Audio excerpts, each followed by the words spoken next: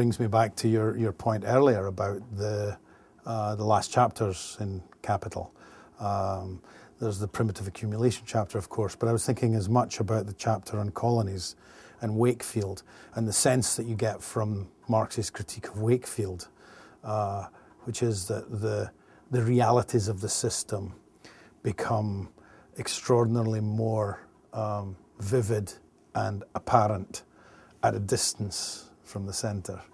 Yeah, I think this is Marx's answer to Hegel had a kind of little thing about the formation of colonies and some kind of level of imperialism might be a solution to the contradictions of capitalism, because Hegel had a sense that capitalism was a very contradictory force, and he thought there may be a resolution that way. And what Marx does is basically say, no such thing. All you do is replicate the contradictions of capitalism on a broader scale. You make it global. You take the contradictions global. And you see in contemporary China, I think, something of that sort exactly happening now. And so, in a sense, again, what Marx does back in sort of 1867 is to write this thing which is kind of, incredibly kind of prophetic about where the world is going to go and how it's going to go.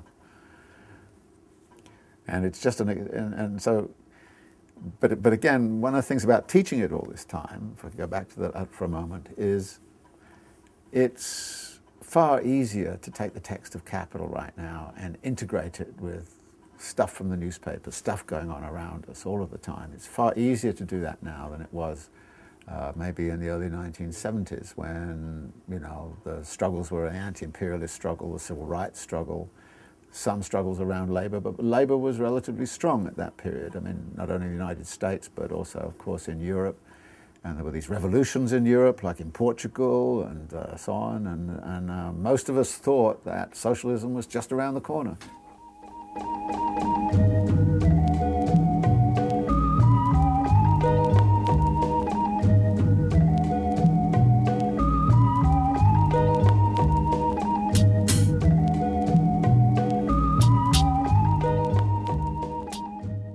The eighth part departs somewhat from the scenery as it's constructed earlier on. And really what's going on in the early part, in the first 7 parts, is a dialogue with what you might call Smithian utopianism. A world in which, as he puts it, freedom, equality, property, and Bentham have their sway and do their thing. Now, Marx knows perfectly well that we don't live in a world like that, but it was, of course, the central argument of classical political economy, that if only the world could be constructed like that, then the hidden hand of the market would ensure that capitalist development would work to the benefit of all. So Marx accepts Smith's assumptions, as you will recall in Chapter 2, where he kind of says it's an atomistic market, and then later on there is, of course, that line about equality, freedom, property, and Bentham. But what Marx shows is, step by step, logically, so by the time you get to Chapter 25, you see 2 consequences of the implementation of such a utopian vision. And one is a minor consequence and the other is a major consequence. The minor consequence is that we're likely to see this highly decentralized, individualistic system gradually displaced by an increasing centralization of capital. That, as he puts it elsewhere, the end result of competition is inevitably some form of monopoly or oligopoly, and that therefore the end result of the Smithian world is going to be to destroy the idea of individualism and the competitive basis of that individualism. The major consequence, however, is quite simply that the rich grow richer and the poor grow poorer. And as he puts it, we see when this system is implemented, accumulation of wealth at one pole on the part of capital, and accumulation of degradation, misery, and the like on the part of that other pole, i.e. the working class that has produced the wealth and has effectively been deprived of it by the dynamics of capitalist property relations and appropriation procedures. Now, in a sense, this is I think you could summarize this by saying, in a way, this is an incredibly sophisticated essay on the theme that there is nothing more unequal than the equal treatment of unequals. In a sense, of course, he's made a lot of the fact that the market system is egalitarian, equality, freedom, and the reason there's nothing more unequal than being deprived under a system of that kind is that it's very easy to be gulled, as it were, into the illusions about liberty and freedom that this system promotes. That, indeed, the market system is about equality and freedom. And most of us would probably consider those primary virtues. We might go so far as to say there is indeed a case for private property. We might do without Bentham, but nevertheless, this would look to us from the outside as a virtuous system. And it's easy to persuade us all to the virtues of this system. And historically, that of course is what capitalist class propaganda and discourse and all the rest of it has been very active in doing. But the consequences are this increasing inequality and this increasing centralization of power. Now, I think it's interesting to reflect for a moment on where we've been for the last 30 years, since the beginnings of, if you like, the neoliberal assault, which is precisely peddled the whole kind of virtues of the free market system of private property rights, and has constantly preached, as Bush has, about freedom and liberty, and to a lesser degree equality. And then consider what the consequences have been, and ask yourself the question, is capital more centralized now than it was 30 years ago in areas like pharmaceuticals, media, banking, energy, and all the rest of it? And I think you would pretty much come to the conclusion that on that score there has been a very marked trend towards an increasing centralization of capital and increasing centralization of power. When you look at the data on inequality, you see the ratio between what the CEO got relative to the remuneration of an average employee in a corporation in 1970, and it was around 30 to 1. Now, in the United States, it's closer to 500 to 1, and there have been times when it's got closer to 1,000 to 1.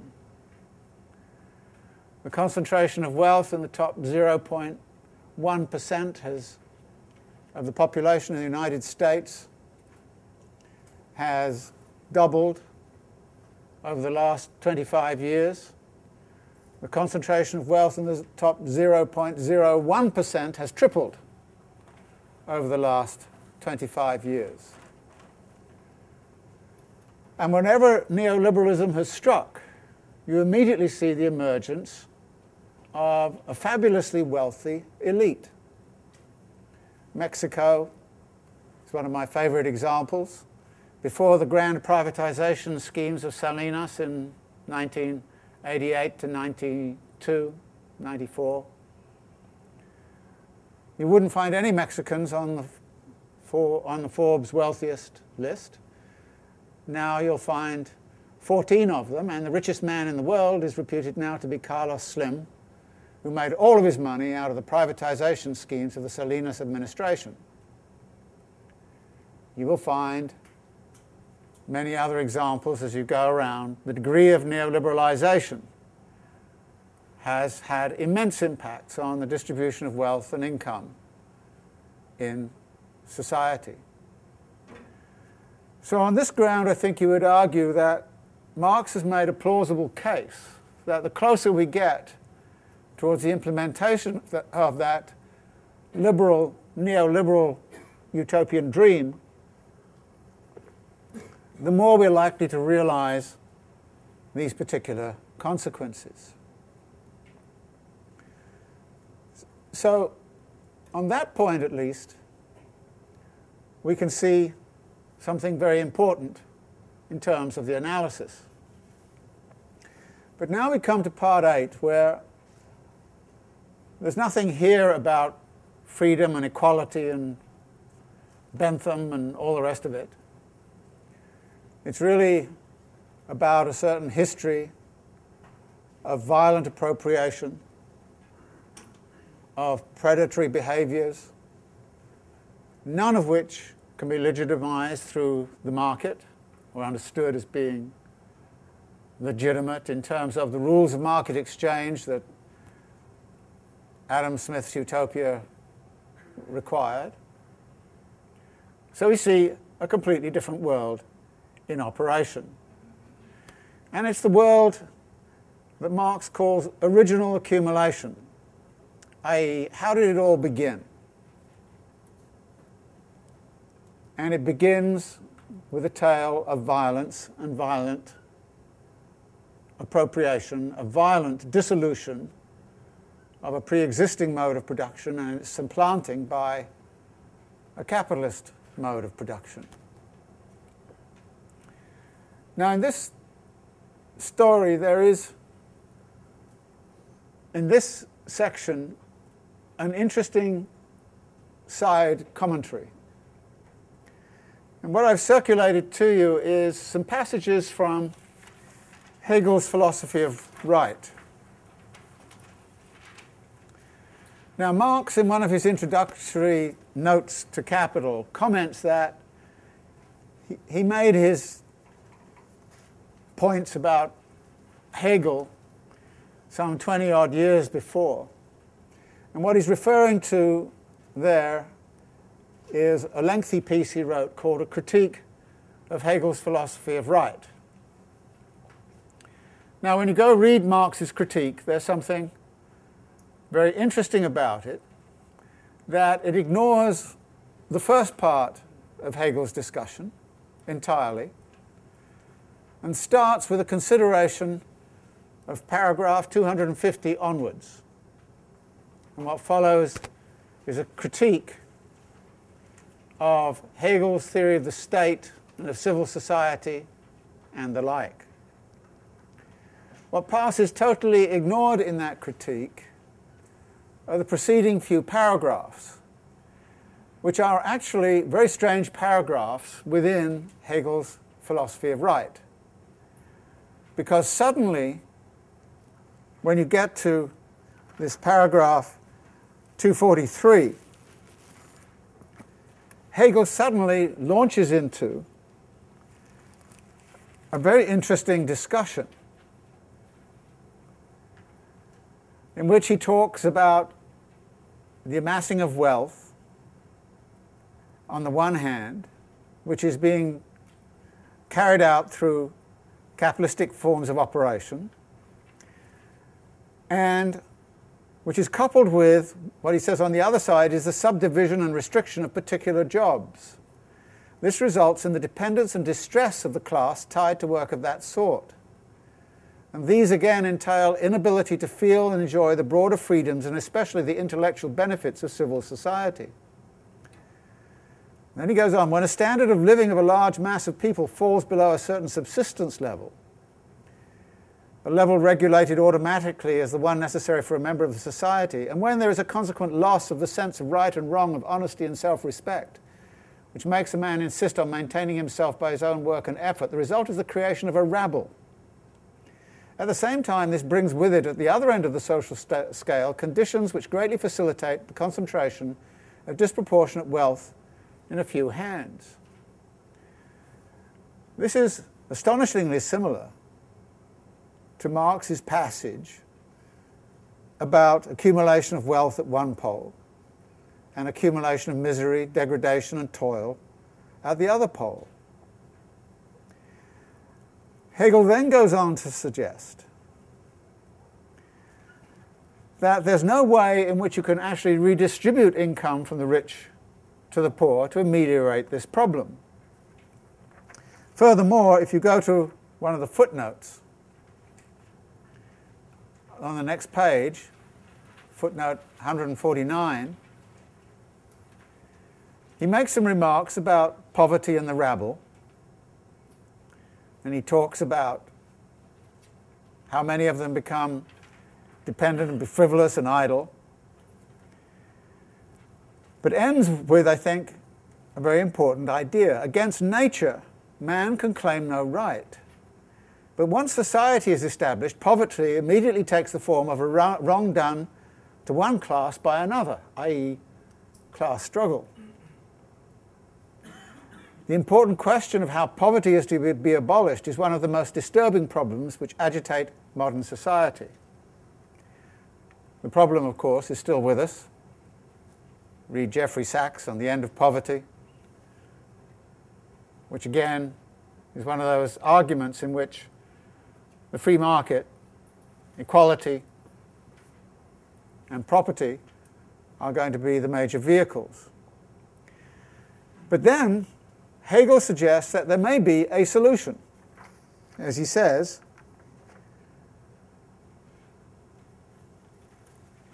this inner tension, if you like, the dialectic of class struggle inside of capitalist society,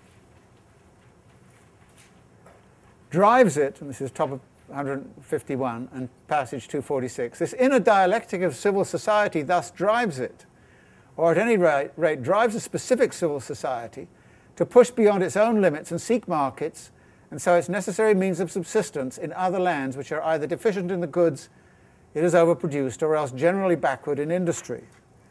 And then again, the footnote. Civil society is thus driven to found colonies.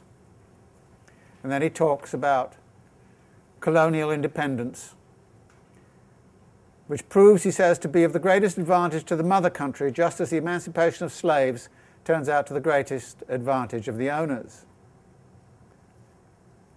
Now, this, I think, explains something which otherwise always to me seems somewhat peculiar about Part 8, which is, why does it end with a discussion of colonization, when the penultimate chapter ends with the expropriators being expropriated, the death knell of private property sounds, and the revolution occurs in the kind of rhetoric that you would expect of the Communist Manifesto. Why suddenly is this addendum? And I think it has a lot to do with Marx trying to not only square his accounts with Adam Smith, which he's going to do in this section, in Part 8, but also to square his accounts with Hegel and Hegel's account. In other words, he feels obviously some necessity to try to make clear that the colonial solution is no solution.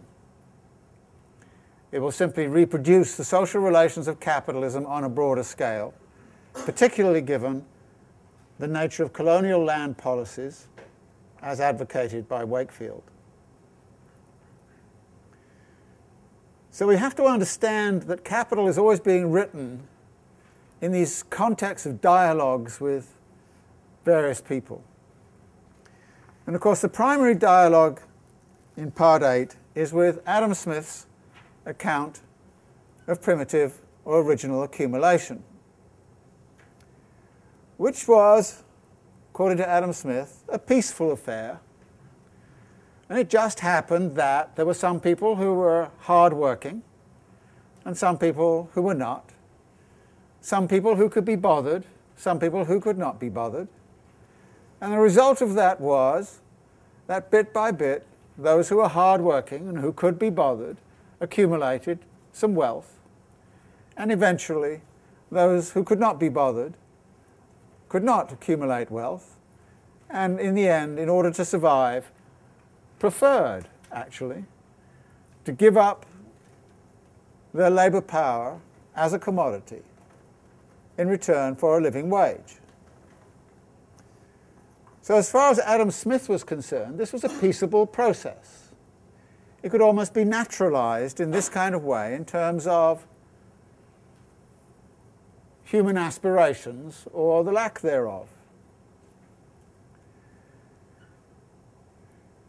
And of course, in all of this, it became very important in Adam Smith's account not to bring in the state as an agent of primitive accumulation.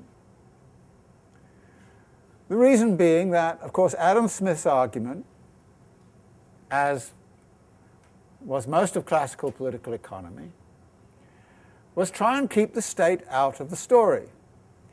Let there be laissez-faire, let the state withdraw, let the state just act as a kind of night watchman of what's going on, and then everything will be okay. Let the market do its work. There were some areas where public investment and so on, and public health, where that didn't apply, but by and large, this was the argument. So what Adam Smith and many of the other political economists tried to do was to naturalize the process of primitive accumulation.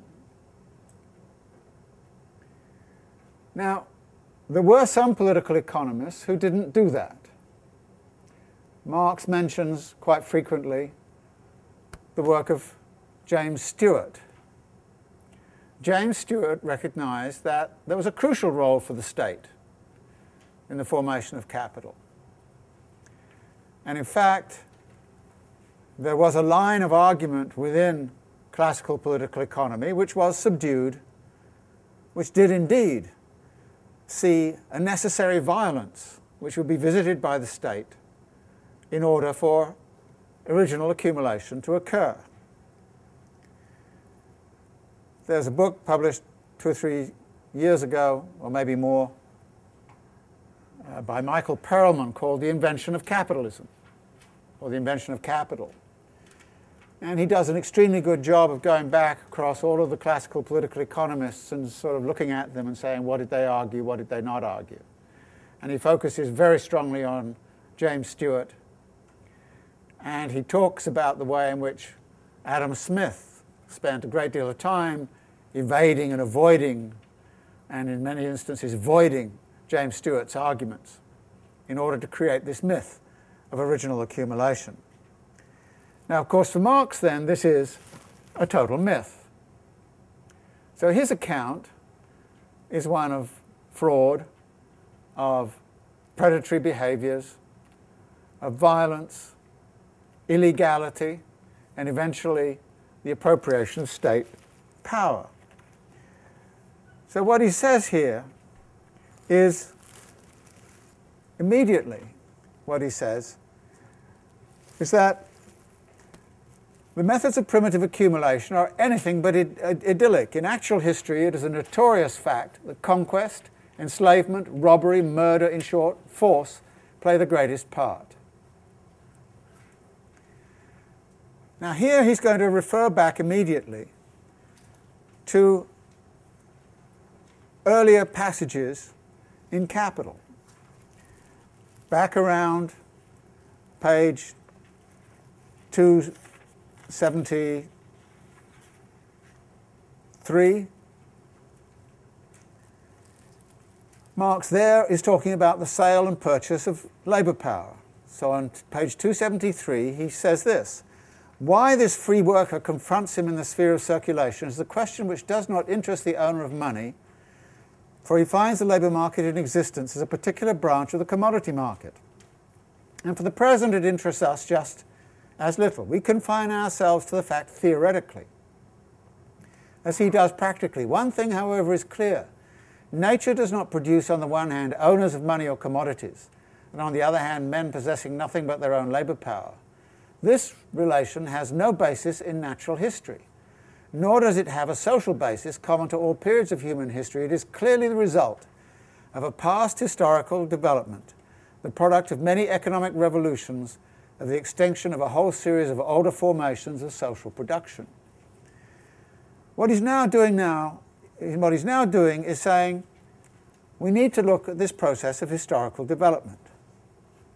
And it's this process that is being set up for an examination in Part 8.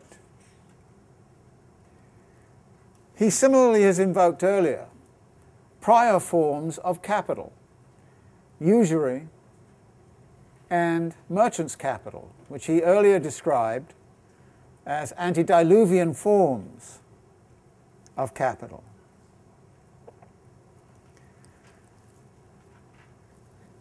It is through the collision of those forms and the feudal system that we see the emergence of a true capitalist class.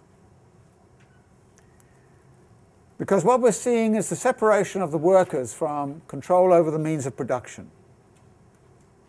As he says on the bottom of 874, the process which creates the capital relation can be nothing other than the process which divorces the worker from the ownership of the conditions of his own labour. It is a process which operates two transformations, whereby the social means of subsistence and production are turned into capital, and the immediate producers are turned into wage labourers. So-called primitive accumulation, therefore, is nothing else than the historical process of divorcing the producer from the means of production. It appears as primitive because it forms the prehistory of capital and of the mode of production corresponding to capital. Interesting point here. Marx seems, even though he uses the word appears, to be suggesting that primitive accumulation is part of the prehistory of capital.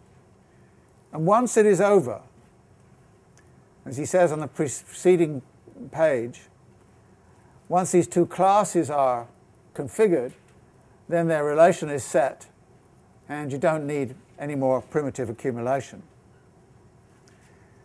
This historical movement, he says, on the one hand was an emancipatory movement.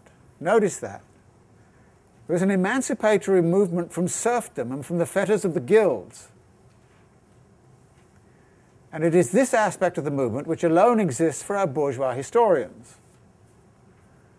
You emphasize the good side. On the other hand, these newly freed men became sellers of themselves only after they had been robbed of all of their own means of production and all the guarantees of existence afforded by the old feudal arrangements. And this history, the history of their expropriation, is written in the annals of mankind in letters of blood and fire. The most recent example of that would be the taking away of the iron rice bowl in China, which guaranteed a certain standard of living to the mass of the population, and the creation of a wage labour force. Again, a lot of it through considerable violence in the countryside. So the history of primitive accumulation, then, is this history of violent separation of a population from its means of production. But he does concede, at the end of this chapter on 876, that the history of this expropriation assumes different aspects in different countries and runs through its various phases in different orders of succession and at different historical epochs. Only in England, which we therefore take as our example, has it the classic form. Here, too, we should signal some questions. why is England the classic form? What does it mean to say, well, it could take different forms in different places, different times?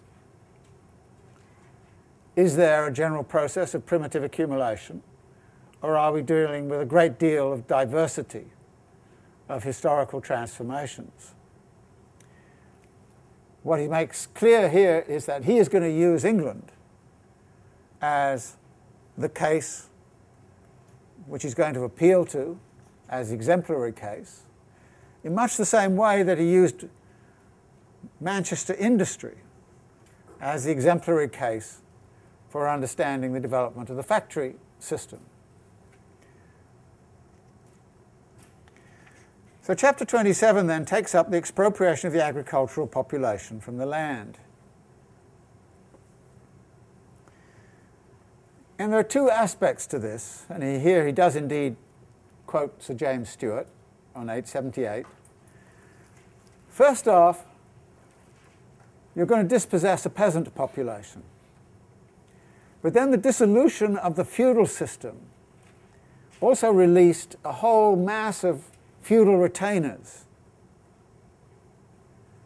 who had nowhere to go and who had lost, in a sense, their protections and their protected situation within house and castle. The lords, he suggests, the feudal lords, to the degree they could do so, not only got rid of their retainers, which turned them into wage labourers, but also appropriated the common lands and set themselves up in a way as landed capitalists.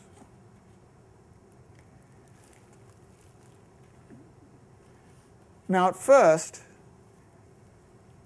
and this is where I think Marx's story is particularly interesting, in the initial phases of this process occurred illegally through individual exploitation and expropriation and predation and violence. And so for the first 150 years, he says, after Henry VII, there was an attempt by state law to control that process, to roll it back. But it didn't work. The lawlessness was too powerful. But then, after the 16th century and the Reformation, as he says on 881, the process of forcible expropriation received a new and terrible impulse. Colossal spoliation of church property, and the formation again of a landed aristocracy that was concerned with commodity production. But then, on 883, he talks about how after the restoration of the Stuarts, the landed proprietors carried out by legal means. That is, they got control of the state apparatus. And then they used the state apparatus to engage in enclosure of common lands and the usurpation of common property rights.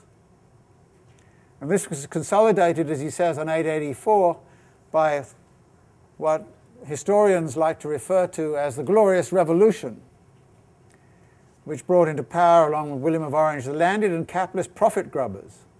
They inaugurated a new era by practicing on a colossal scale the thefts of state lands, which had hitherto been managed more modestly. The estates were given away, sold at ridiculous prices, or even annexed to private estates by direct seizure. All of this happened without the slightest observance of legal etiquette. The crown lands, thus fraudulently appropriated, together with the stolen church estates, insofar as these were not lost again during the Republican Revolution, form the basis of the present princely domains of the English oligarchy. Then comes the consolidation of English bourgeois power over the state apparatus. And the landed aristocracy, he says, moved into alliance with the new bankocracy of newly hatched high finance and of the large manufacturers at that time dependent on protective duties. So all of this meant that communal property disappeared private property began to dominate, and the state moved in behind that system. And the result, he says, and again it's interesting to think about this, on 886 was, the 18th century, however, did not yet recognize as fully as the 19th the identity between the wealth of the nation and the poverty of the people. I think this is a very useful thing to reflect upon. How many nations which have grown extremely wealthy in the last 30 years have done so as their populations have become increasingly impoverished.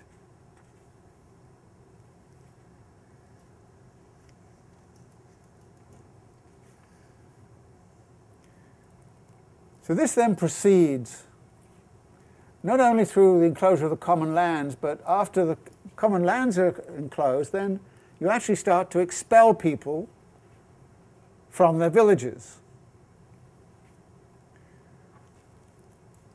And this is where you start to get all that elegiac poetry, Gray and Oliver Goldsmith and all the rest of it about the loss of the rural culture of Britain as a result of the expulsions and the destruction of village life. What Marx does is to prefer to use the famous example of the Duchess of Sutherland, who on the one hand, as he says in the footnote on 892, entertained Mrs. Beecher Stowe, authoress of Uncle Tom's Cabin, with great magnificence in London to show her sympathy for the Negro slaves of the American Republic, while expelling all of the crofters from the Highlands in one of the huge Highland clearances, which, again, cast people away from their traditional forms of livelihood and led them either to emigrate, as many of them did, or to end up as proletarians in the cities. So the summary of this argument is given at the end of this chapter on 895, where he says, the spoliation of the church's property, the fraudulent alienation of the state domains, the theft of the common lands, the usurpation of feudal and clan property, and its transformation into modern private property under circumstances of ruthless terrorism. All these things were just so many idyllic methods of primitive accumulation. They conquered the field for capitalist agriculture, incorporated the soil into capital. Interesting notion, the commodification of the land, the commodification of the soil, actually makes the soil a medium through which capital starts to circulate, and created for the urban industries the necessary supplies of free and rightless proletarians. In chapter 28, what we see is what happens to these people when they get thrown off the land. What happens is they become vagabonds, they become paupers. In some cases, they go into becoming highwaymen and robbers and all the rest of it. So what we here find is the power of the state starts to be utilized as a disciplinary apparatus in relationship to those people who've been dispossessed of their livelihoods. And the story which Marx tells here is quite simply that state power is used, state powers of incarceration, of violent punishment and all the rest of it, become actually standard practices. And in fact, you're saying to all of the people who've been dispossessed, you either become good proletarians or else you're going to suffer from the disciplines of this state apparatus. And along with that, you have legislation over wages, so the wages can't be too high. You have legislation on the minimum length of the working day, which we've encountered earlier, as opposed to the maximum length. And we get a whole series of barbarous laws against combinations of workers which accuse them of treasonous activity if they try to combine together to improve their lot. So the bloody legislation against the expropriated is a pretty awful tale, where you cut out people's tongues and you do violent things of this sort, just simply to demonstrate to people that they have to join the proletariat or else. This leads into a very short chapter on the genesis of the capitalist farmer, in which what we find is quite simply that bailiffs and managers of farms became sharecroppers, but then could start to use increases in productivity to make themselves independently wealthy. So whereas we had before a landed aristocracy that was interested in using the land for commercial purposes, particularly sheep rearing and wool and all the rest of it, what we now find are not landed aristocrats anymore, but a class of farmers who are emerging out of this system as they pay rents to the landed aristocracy, and at the same time manage to utilize their position on the land and their employment of wage labor to accumulate wealth for themselves, and they start to become an independent, wealthy class. Which then leads into chapter 30. Because in chapter 29, the necessary condition for that to occur was rising productivity on the land. And rising productivity on the land meant less employment of labor on the land and increasing commodification of agricultural labor. In other words, whereas you may have had a lot of small peasant proprietors, they've now been pushed off the land. Even the small proprietors who paid rent to the landlord become bigger proprietors, and the smaller proprietors disappear. They start, because of the improvement in agricultural productivity, to release labor. So you get a landless agricultural proletariat. And the only way that landless agricultural proletariat can survive is by buying commodities, which increases the demand for commodities, at the same time as it pushes this landless proletariat to seek employment as wage labor, either elsewhere in agriculture or else elsewhere in the towns and in industry. So the commodification of rural relations becomes a critical moment in this transformation. And it's a commodification of products, so that instead of the products being consumed by those who produce them in a self-subsistence agriculture, you find the products are being sent to market at the same time as the demand comes from the market, and the demanders are those who have to sell their labor power in order to live.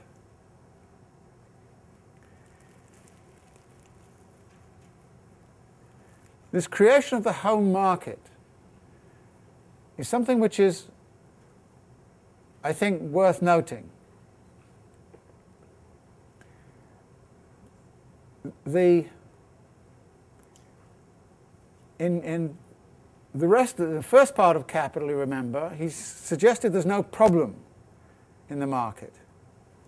But here he's saying that the creation of a market is a crucial step.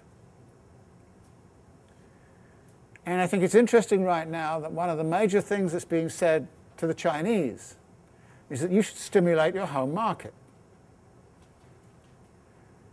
And in many instances, the politics of conquest of the home domestic market has become a very important part of political projects. So that this general argument that Marx is making about the significance of home market formation and the colonization of the home market is something which we really need to pay very general attention to. And it is this home market which is going to be crucial for the development of industrial capitalism. Because without it, where would the capitalists sell their products to? You can't, as he's done in the earlier part of Capital, assume that there's no problem. You have to assume there's a big problem, and here Marx is talking about the way in which it can be solved. Now, when we get to the industrial capitalist in chapter 31, we're going to be talking in the first instance about another form of revolution, which is not about small craft workshops becoming slightly bigger and the concentration of capital, if you like.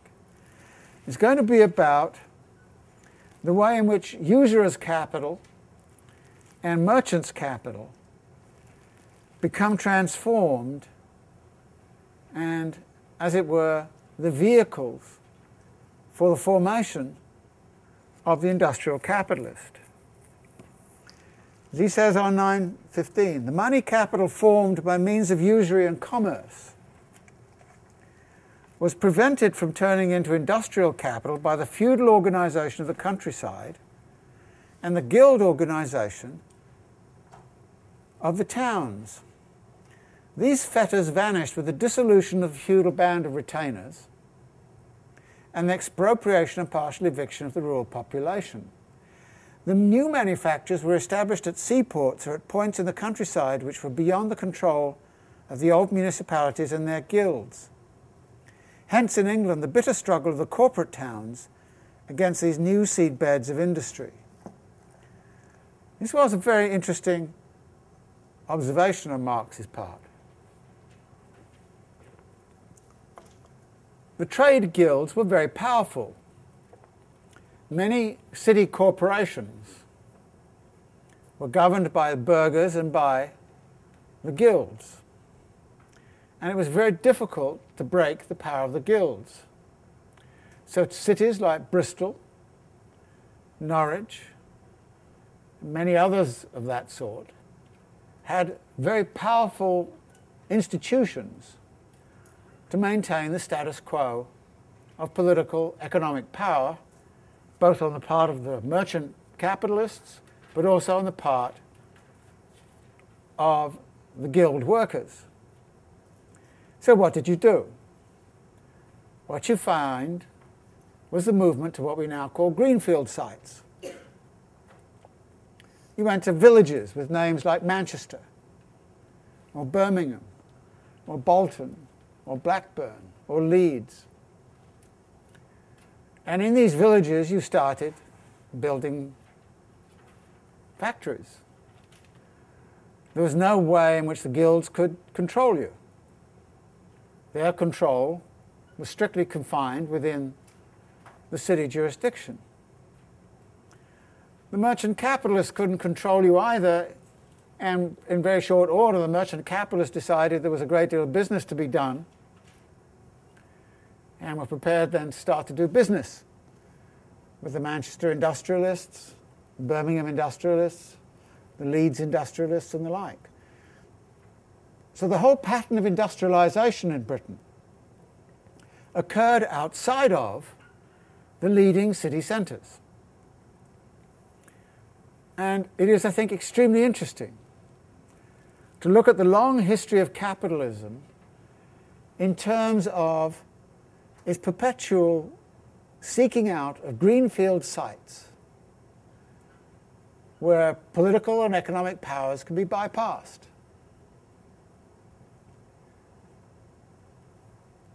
What did Japanese auto companies do when they came to the United States?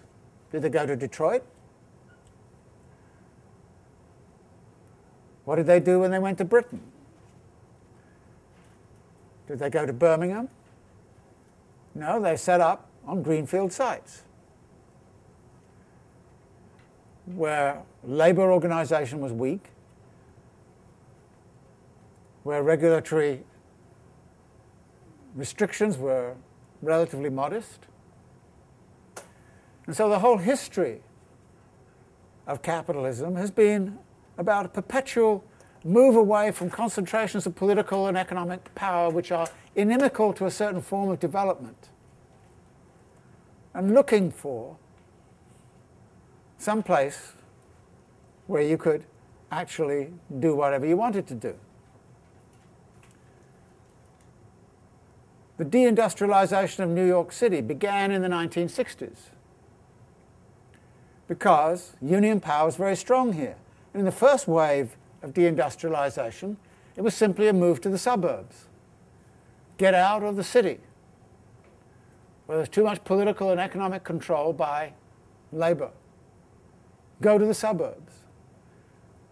Then you found one better. You said, well, let's go to North Carolina instead. And you could go one further. You can go, well, let's go to Alabama. Let's go to American West. Go beyond that. Let's go to the Maquila zone of Mexico. Let's go to China. So what Marx is talking about here is a very important process of geographical shifts which are fundamental to what a bourgeois capitalism is about. And of course, those geographical shifts are at the heart of uneven geographical development. What follows is a more general discussion of how the industrial capitalist came to dominate so quickly and so fast. And the first thing you notice is the role that the colonies play, as he says on 915. The colonies, the national debt, the modern tax system, and the system of protection. These methods depend in part on brute force, for instance, the colonial system. They all employ the power of the state, the concentrated and organized force of society, to hasten, as in a hothouse, the process of transformation of the feudal mode of production into the capitalist mode, and to shorten the transition. Force is the midwife of every old society which is pregnant with a new one. It is itself an economic power. And of course it is the state which is going to be the primary agent in the utilization of that force. Now I'd make an argument that far from the state being irrelevant in the rise of a neoliberal order, as some people claim, the state has played a crucial role in being a midwife of history by using state force to try to absolutely ensure something akin to a neoliberal utopian dream was going to be constructed via things like the national debt, the modern tax system, and the like. Marx talks about the way in which state power got utilized. In the first instance, state monopoly power through the East India Company. The way in which money was made at the opium trade. The way in which they created a famine in order to jack prices up that they could profit immensely. But then we get these, I think, very important statements. 918, the colonial system ripened trade and navigation as in a hothouse. 918, the colonies provided a market for the budding manufactures and a vast increase in accumulation, which is guaranteed by the mother country's monopoly of the market. The treasures captured outside Europe by undisguised looting, enslavement, and murder flowed back to the mother country. And then he talks about the way in which commercial supremacy produces industrial predominance in the period of manufacture, and how the system of public credit, national debts, and so on, played a very important role in all of this. And as he says, you should take this on board, with the rise of national debt making, lack of faith in the national debt takes the place of the sin against the Holy Ghost, for which there is no forgiveness. You know the ticker tape board which records the national debt? Seen it down in Union Square? Total national debt. You see it going up like this, quite crazy. It's absolutely astonishing. And you better have faith in it, right? If you don't have faith in it, then if you get scared by it, then wow. The public debt, he says, becomes one of the most powerful levers of primitive accumulation. Furthermore, it gives rise to an emergence, as he says on 920, of a brood of bankocrats, financiers, rentiers, brokers, stock jobbers. Along with the national debt, there arose an international credit system. It's very prescient analysis, this.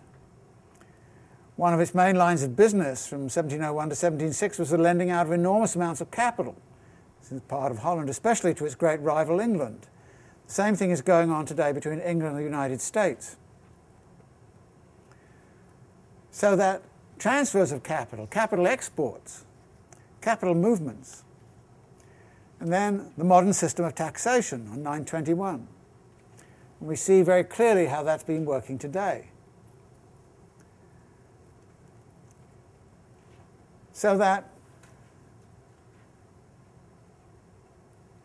922, he summarizes this a bit in the following way. Colonial system, public debts, heavy taxes, protection, commercial wars, etc. These offshoots of the period of manufacture swell to gigantic proportions during the period of infancy of large-scale industry.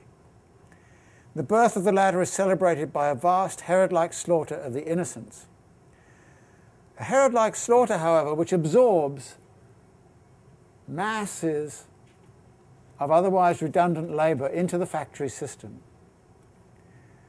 And finding those labourers, as he points out on 923, was in itself became part of the state organisation. The different parish workhouses of London, Birmingham and elsewhere sent their surplus populations to the industrial districts. Furthermore, he points out the trade in labour didn't even stop with that. And on 924 he talks about the way in which England acquired the right to supply Spanish America until 1743 with 4,800 Negroes a year. This through an official cloak over British smuggling. Liverpool grew fat on the basis of the slave trade. This was its method of primitive accumulation.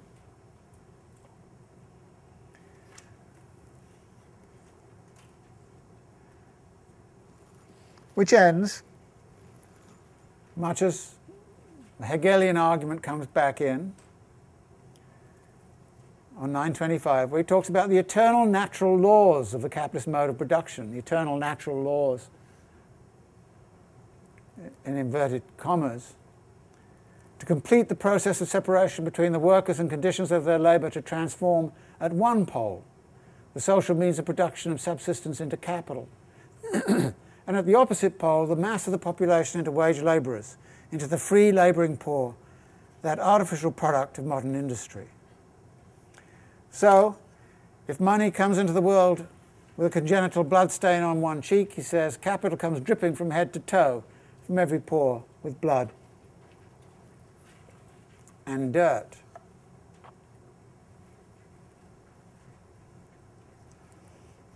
Which leads into chapter 32.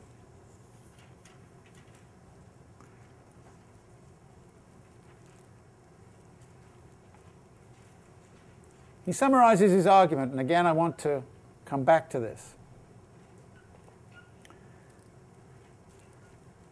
At a certain stage of development, he says on 928, it brings into the world the material means of its own destruction. From that moment, new forces and new passions spring up in the bosom of society. See, again, Marx always saying that you don't see radical breaks, you always see something emergent from within. But these forces and passions feel themselves to be fettered by that society. It has to be annihilated. It is annihilated. Its annihilation, the transformation of the individualized and scattered means of production into socially concentrated means of production. The transformation, therefore, of the dwarf-like property of the many into the giant property of the few, and the expropriation of the great mass of the people from the soil, from the means of subsistence and the instruments of labour. This terrible and arduously accomplished expropriation of the mass of the people forms the prehistory of capital. It comprises a whole series of forcible methods, and we have only passed in review those that have been epoch-making as methods of the primitive accumulation of capital. As soon as this metamorphosis, he goes on, has sufficiently decomposed the old society, as soon as the workers have turned into proletarians and their means of labour into capital, as soon as the capitalist mode of production stands on its own feet, the further socialisation of labour and the further transformation of the soil and other means of production into socially exploited and therefore communal means of production take on a new form. What is now to be expropriated is not the self-employed worker, but the capitalist who exploits a large number of workers. And so then we come to the idea of the revolt of the working classes, the recognition, as he says, the entanglement of all peoples in the net of the world market. And with this, the growth of the international character of the capitalist regime. And the centralization of the means of production and socialization of labor reach a point at which they become incompatible with their capitalist integument. This integument is burst asunder, the knell of capitalist private property sounds. The expropriators are expropriated.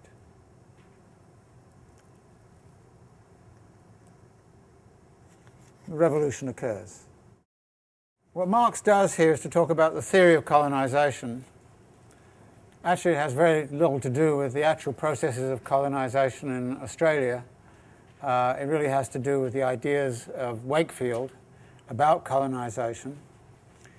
And Wakefield, Marx refrains from noting, wrote his expositions on the colonial system while he was in jail for having tried to kidnap the daughter of a very wealthy individual. What he was aiming to do with her, we don't know. But anyway, he spent 3 or 4 years in jail, and while he was in jail, he decided he'd do something amusing to himself. So he wrote this book about colonization. And what Marx is kind of making of this is that Wakefield at least recognizes that if you have a colonial system where the immigrants are free to gain land for themselves and do whatever they want, then there's no labor for the capitalist. And so Marx enjoys the case of the capitalist who went there with all of the capital and all of the stock and all of the seeds, but found he couldn't use it because he couldn't find any labor.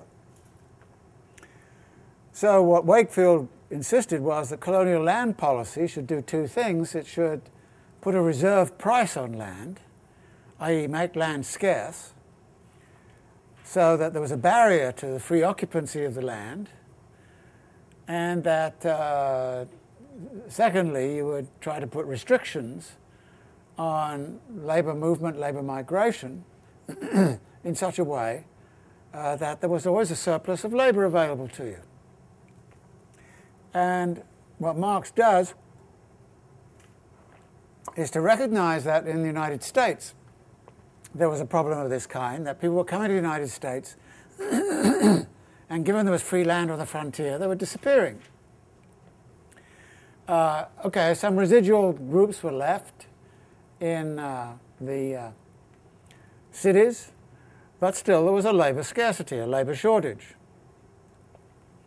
And what you needed to take care of this was somehow or other do something different with the land. And of course, what starts to happen with the granting of the rights to railroads and all those kinds of things is you start to allow the monopolization of the land, commodification of the land, and the expropriation of the land by larger and larger groups in the population. So again, in the United States, there's a fight, as it were, between free labor on the frontier and wage labor in the cities, and the balance is is there, and what Wakefield is going to talk about is saying in a place like Australia, the Colonial Office should have a clear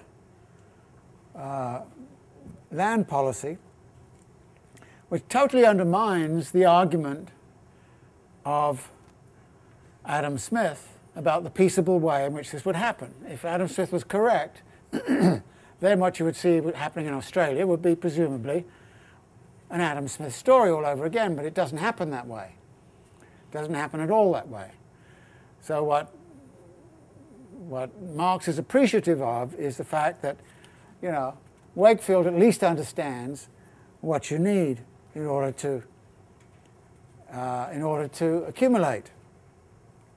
As he says on 932, Wakefield discovered that in the colonies, property in money, means of subsistence, machines and other means of production does not, as yet, stamp a man as a capitalist if the essential complement to these things is missing, the wage labourer, the other man, the other, who is compelled to sell himself of his own free will. He discovered that capital is not a thing but a social relation between persons which is mediated through things. Sound familiar? This idea that capital is a social relation, mediated through things, is fundamental to a lot of Marx's argument. And so he goes into Wakefield's argument and gives some examples.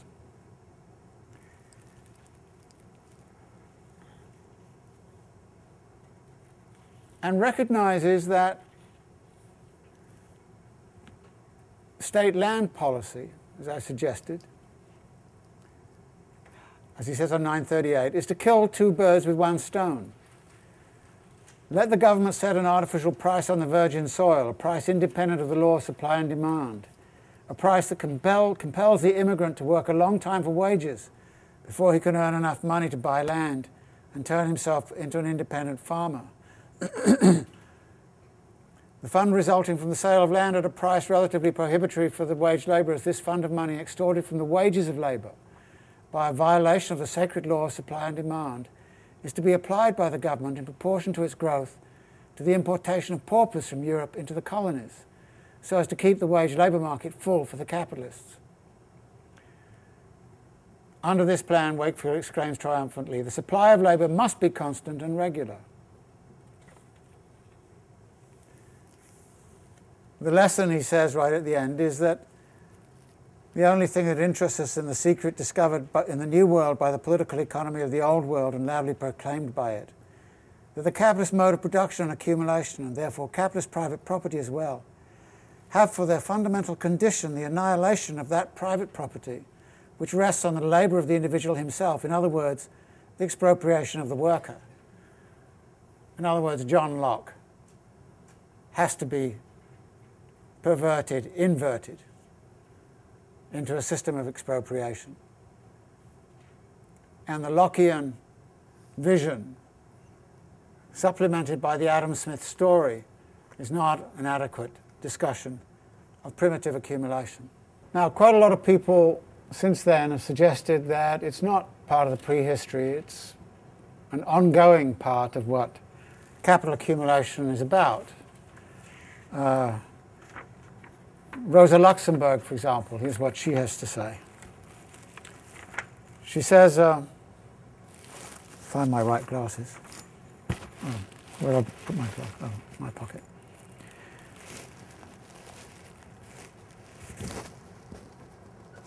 Put my glasses somewhere.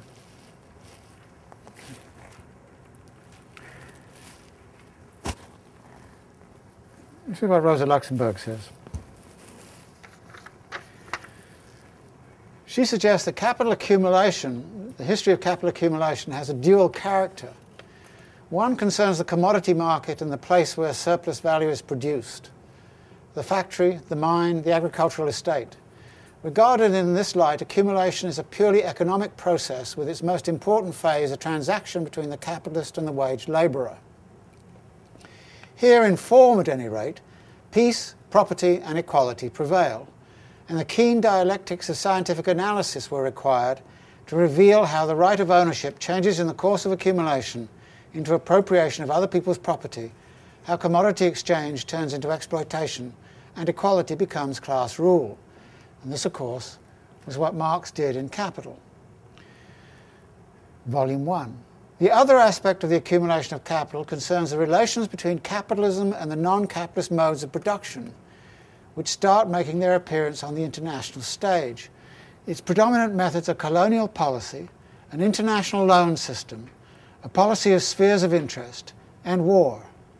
Force, fraud, oppression, looting are openly displayed without any attempt at concealment, and it requires an effort to discover within this tangle of political violence and contests of power the stern laws of the economic process.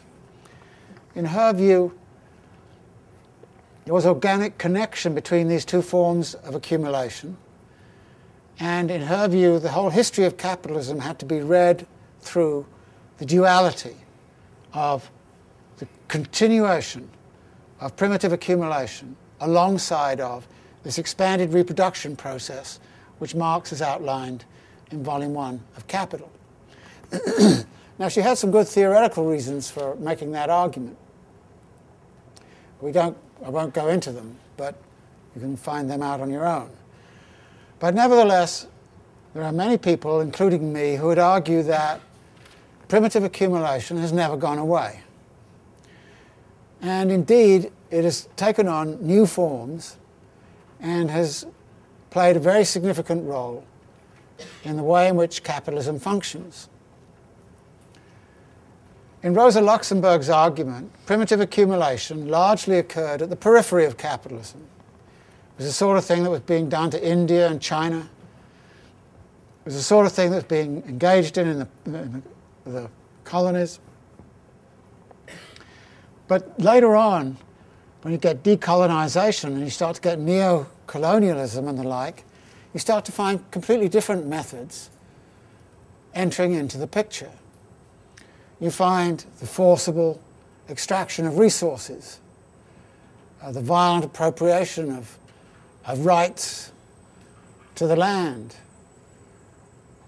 the violent dispossession of peasant populations. And if you go back and you look at Marx's categories of primitive accumulation, the dispossession of peasant populations, when did that stop? Is it still going on? Isn't this actually what's been happening in Mexico, much of Latin America, dispossession of rural populations in China? Hasn't this been going on pretty much everywhere? So that hasn't gone away. And when Marx talks about the international credit system and the public debt, have they disappeared? Or are they, in fact, major means for the extraction of surpluses from all around the world? In other words, when you start to look at the bankocracy, the financiers, all their predatory behavior, has that gone away? If it had gone away, Wall Street would not exist. So in fact, all of the mechanisms that Marx talks about in there, when you extract from this idea it all went on back then, and you project it into the present, you would say it's going on right now, all around us. Money is being expropriated. Rights are being taken away. We're not only talking about rights to land, we're talking about also rights which have been very hard won through political struggle. Give you an example. United Airlines declares bankruptcy. In order to come out of bankruptcy, it goes to the judge and says, we can't honor our pensions or our health care programs. The judge says fine. So suddenly people find themselves no longer with assets which they thought they had. That is thievery. It is robbery. It is legalized robbery, sanctioned by the courts. The result is that when you go and hear interviews with United Airlines employees who thought they were going to be retired on $80,000 a year, $90,000 a year, something like that, suddenly find that the government insurance program only gives them $30,000 a year, so what do they have to do? They have to reproletarianize themselves at age 65 in order to live. This is what primitive accumulation is like. And so I don't like the term primitive because it makes it sound like it went on back there, so that's why I call it accumulation by dispossession. And if you look at what's happened to family farms in this country, if you look at what's happened to pension rights, if you look at what's happened to health care rights, all of those things, in a sense, it's accumulation by dispossession. And if you ask yourself the question, if a hedge fund owner last year made $1.7 billion in 1 year, where the hell did that money come from? It came from somewhere. It came from, I would argue, accumulation by dispossession. People are being thrown off the land. We see legal ways in which this is done. Eminent domain, for example, is being used to displace whole neighborhoods with box stores. This is a legalized form of accumulation by dispossession. If we look at the despoliation of environments, the destruction of natural resources, again, this is accumulation by dispossession. In this case, you're despoiling the global commons. And what we see with global warming is you're seeing the despoliation of the global commons through pollution and the like. All of this is going on. Now, in the history of what Marx is talking about, this period of the 16th, 17th centuries, there's some fabulous accounts of the class struggles that went on around that, the levelers and the diggers and all those other elements in British society, which were violently resisting accumulation by dispossession. They were not yet in the wage labour force, but they were resisting the dispossession that was occurring to them. In fact, in the 17th and 18th century, the primary forms of class struggle were anti-proletarianisation, were anti-primitive accumulation, or anti-dispossession. And the same thing works today. A lot of global struggles are being waged against dispossession. And this comes back to the question of which form of class struggle is going to be at the heart of any kind of revolutionary movement. Now, I've made the argument in The Brief History of Neoliberalism that capitalism since the 1970s under neoliberalism has not been very good at generating growth. Therefore, the immense quantities of money which have accumulated in the upper classes has almost certainly not come out of growth. A lot of it has come through accumulation by dispossession. And I would argue that there's much more accumulation by dispossession going on since the 1970s relative to what occurred in the 1950s and 1960s, even though in the 1950s and 60s it was there, no question, particularly in terms of robbery of resource and environmental transformations. But what we've seen is the resurgence of mechanisms of accumulation by dispossession in which the credit system, which Marx mentions here as a primary vehicle for this, the credit system has become the cutting edge for accumulation by dispossession. What is going on in the subprime mortgage crisis? What we're seeing is people losing their homes. Who are losing their homes? Relatively poor people, majority African American or Hispanic, highly concentrated in certain zones of certain cities. This high concentration of foreclosures is a massive dispossession which is infecting, of course, the whole financial system. And you might like to think that, oh, well, at least some of the people on Wall Street are being hurt.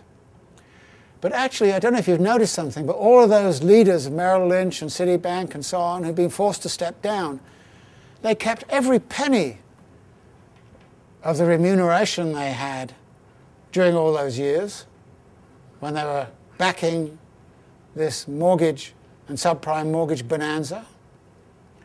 And not only that, as they step down, they get a golden handshake worth $100 million, whereas a poor person in Cleveland who loses their home gets nothing. This is the dynamics of accumulation by dispossession. And part of my argument would be that the political struggles against accumulation by dispossession are just as important as the traditional proletarian movements have been.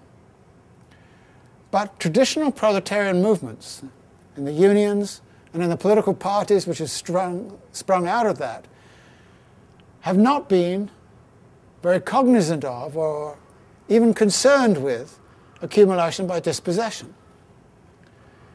So when you hear about the World Social Forum or you go to any of the World Social Forums, what you're likely to hear is a lot of talk about accumulation by dispossession and quite a lot of antagonism towards traditional union forms of organization. So that you'll find in Brazil, for example, that an organization which is against dispossession, that is the Brazilian landless peasants movement, is not necessarily in alliance with the PT, the Workers' Party, which has a more kind of traditional urban proletarian base. And part of my argument would be to say if Rosa Luxemburg is right and there's an organic relation between these two forms of accumulation, and if the history of capitalism is about these two forms of accumulation working together, then we have to look at our contemporary era in that way. But we also have to construct the idea of an oppositional force. If you like, an oppositional force of the dispossessed. Workers who are dispossessed of surplus capital in the labour process, and people who are being dispossessed of their assets, their rights, through accumulation by dispossession elsewhere. And I think the idea that comes out of Marx, that primitive accumulation is simply in the prehistory, is erroneous and has to be modified into a different configuration if we're to come up with any kind of politics of the current moment. But then I would argue this was true even back then. And Mao recognized that when he started to talk about peasant-worker alliances. Gramsci recognized that when he started to talk about the Northern Bloc alliance with the Southern Bloc alliance. In other words, there is a history within Marxism of taking these kinds of ideas seriously. And I would want to push them even further than they've been taken historically, because I think this is a terribly important conjuncture to get the idea of who the dispossessed are and what political possibilities come out of their mobilization is crucial for finding ways out of the current impasse as to what capitalism is about. With that, we've come to the end of our reading of Capital. So next time, what I want you to do is I want you to read the first chapter again and think about what Marx is doing there. See how well you understand it. And in particular, to think about fetishism. And think of the number of times in which the idea of fetishism, that is, it seems this way, but it's another. How many times does that crop up throughout this text? I think what you'll find is it occurs again and again and again and again. And you will start to see that as you go through. So do a revision. And at the same time, speculate a little bit about where this analysis can help us understand the political economy of capitalism more generally, and actually help us predict a little bit where Marx is going to go in volumes 2 and 3, because as I've suggested, volume 1 is a foundation for volumes 2 and 3, and it doesn't cover everything in volumes 2 and 3, but it certainly highlights some of the problems which need to be taken up in volumes 2 and 3. So we'll talk about that next time.